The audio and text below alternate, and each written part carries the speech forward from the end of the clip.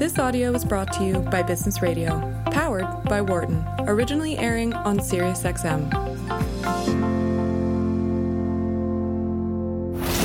This segment is brought to you by the Zuckerberg Institute. You're listening to Randy Zuckerberg Means Business on Business Radio.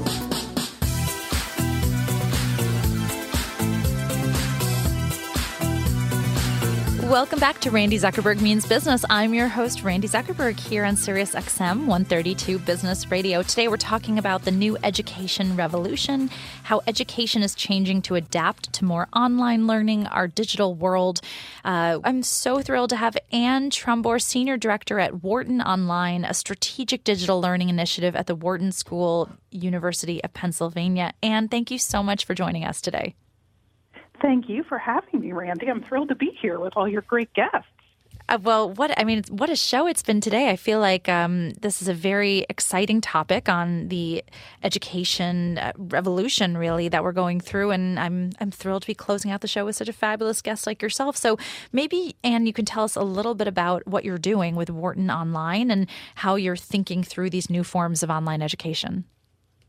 Absolutely. So Wharton Online was founded about 5 years ago, and the inspiration really was to figure out what to do with some of the Wharton Online massive open online courses, or MOOCs, that Wharton had done. So, briefly, I was hired. I had been at Stanford in online ed for a while and was one of the first employees at Coursera and had actually worked on some of Wharton's first MOOCs.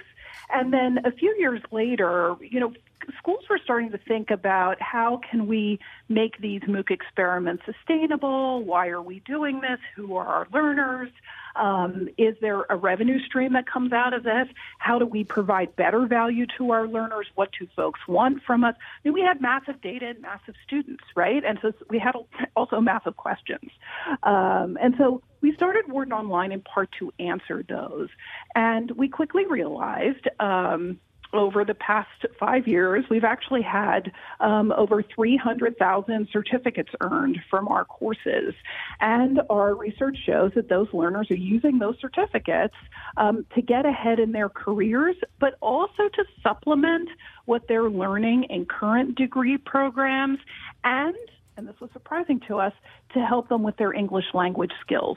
So we have millions of learners around the world, 300,000 completers, over 60 courses in about 12 programs, and we're adding courses every day. We just launched AI for Business today on our platform. So we are eagerly still trying to find out, who our learners are and how we can be of use to them, and expand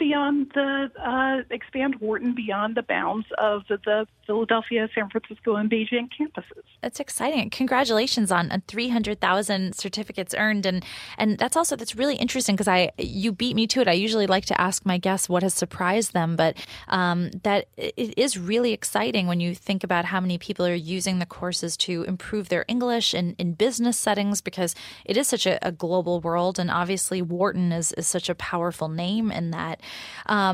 What do you think that all universities should be exploring online learning, or is it better suited to certain types of universities or certain types of skills? Yes, I think every university should have an online strategy. I think the strategy is going to be different for each university. I also think that has to be the case as well. And that leads into your second question. So it depends on the character of the university, the services it offers to its students, the services it can expand to, the next ring of students, and then whether or not there's a reason to go global.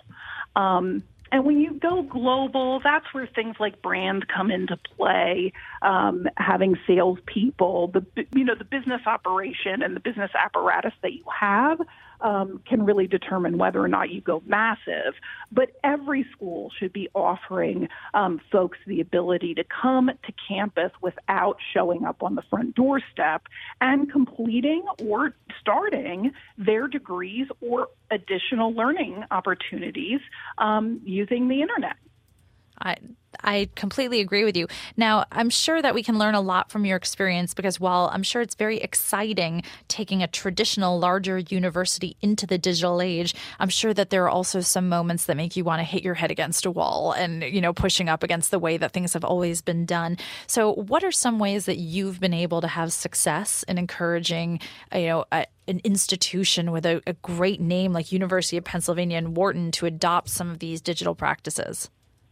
Well, you hit the nail on the head. I think the barrier to adoption is tradition, and that's not a bad thing because schools like Penn and Wharton are in part attractive to students because of our tradition. So we can't just say we're going to throw out tradition. We have to expand or amplify the tradition so that it can encompass new forms of instruction that use technology. And that's, I often say it's both an air war and a ground war.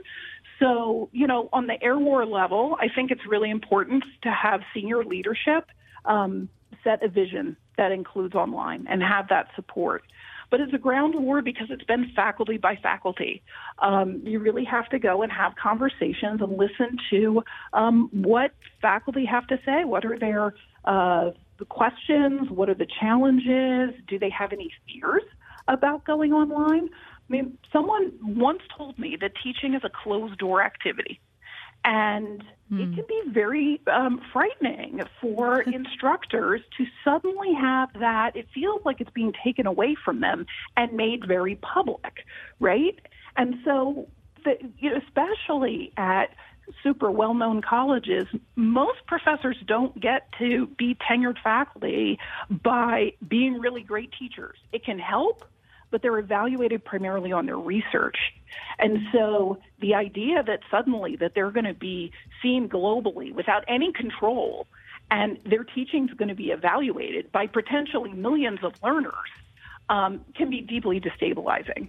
And so we worked a lot with, I work at a business school, right? Data is king. So, I look at all of the data on our learners, how they're interacting with our material, but also have, data that's been created by other researchers at other institutions, and sort of being in that field of research and closely aligned with it, so I can bring that back to the professors so that they know who the learners are, what it is that they want, what the learners think a satisfying learning experience is, and then we work together to design something that, helps learners. And if it helps learners and they're happy with it, it's successful. The sort of enrollments and money come as a consequence of that. We don't start by going after enrollments and money. We really start with what do learners need from this professor at the Wharton School, and how can we give it to them in a way that will give them a meaningful learning experience, and will allow us to do it at scale. If you're just joining us, you're listening to Randy Zuckerberg Means Business here on SiriusXM Business Radio. We're speaking with Anne Trumbore, Senior Director at Wharton Online. And what are some of the trends that you're most excited about in the coming years on the future of learning? And do you think the future of education sits somewhere between the physical and digital, or going always just moving more and more digital? I think life exists at the intersection of physical yes. and digital, and so is education, right? Education is part of life. We're just able to start quantifying it more because the technology has blurred the boundaries, right? It used to be that education was kind of one and done. You went to a place that was not your house, and you got something called education. They gave you a piece of paper, and then you had that sort of pedigree, and you were done. And now with technology, it allows us to record different ways of learning. And so I think that education has to exist in that liminal space between the two in order for it to survive. And I think it's going to become even more critical. And I know some of your other guests have said this as well. I'm most excited about the abilities of technology, and particularly machine learning and some adaptive technologies and AI, to be able to provide more personalized learning, again, at scale. So reaching more people with more personalized learning with many fewer barriers to access. That makes me really excited, and I think it's going to be really critical for universities to participate in that new world and to work with corporations to create the future of work as well. Thank you so much. And where can people go to sign up or to learn more about what you're doing? And maybe what's a good kind of starter course for someone to take if it's their first time on the platform? Sure, absolutely. Well, you can go to online.wharton.upenn.edu and you can find out all about us and see all of our courses. I think, our course we launched today, which is Artificial Intelligence for Business, is a great way to see sort of the current thought leadership and research that's coming out of Wharton that's applicable to today's world.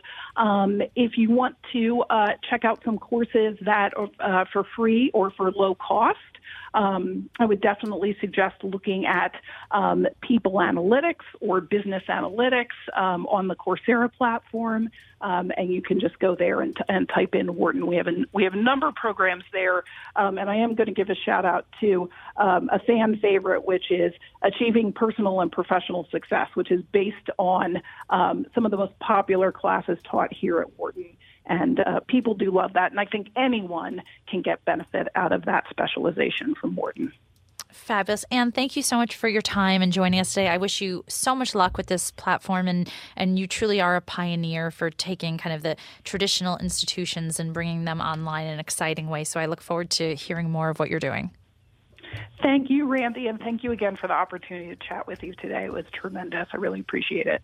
Thank you so much. You were just listening to an interview with Anne Trumbore, Senior Director at Wharton Online.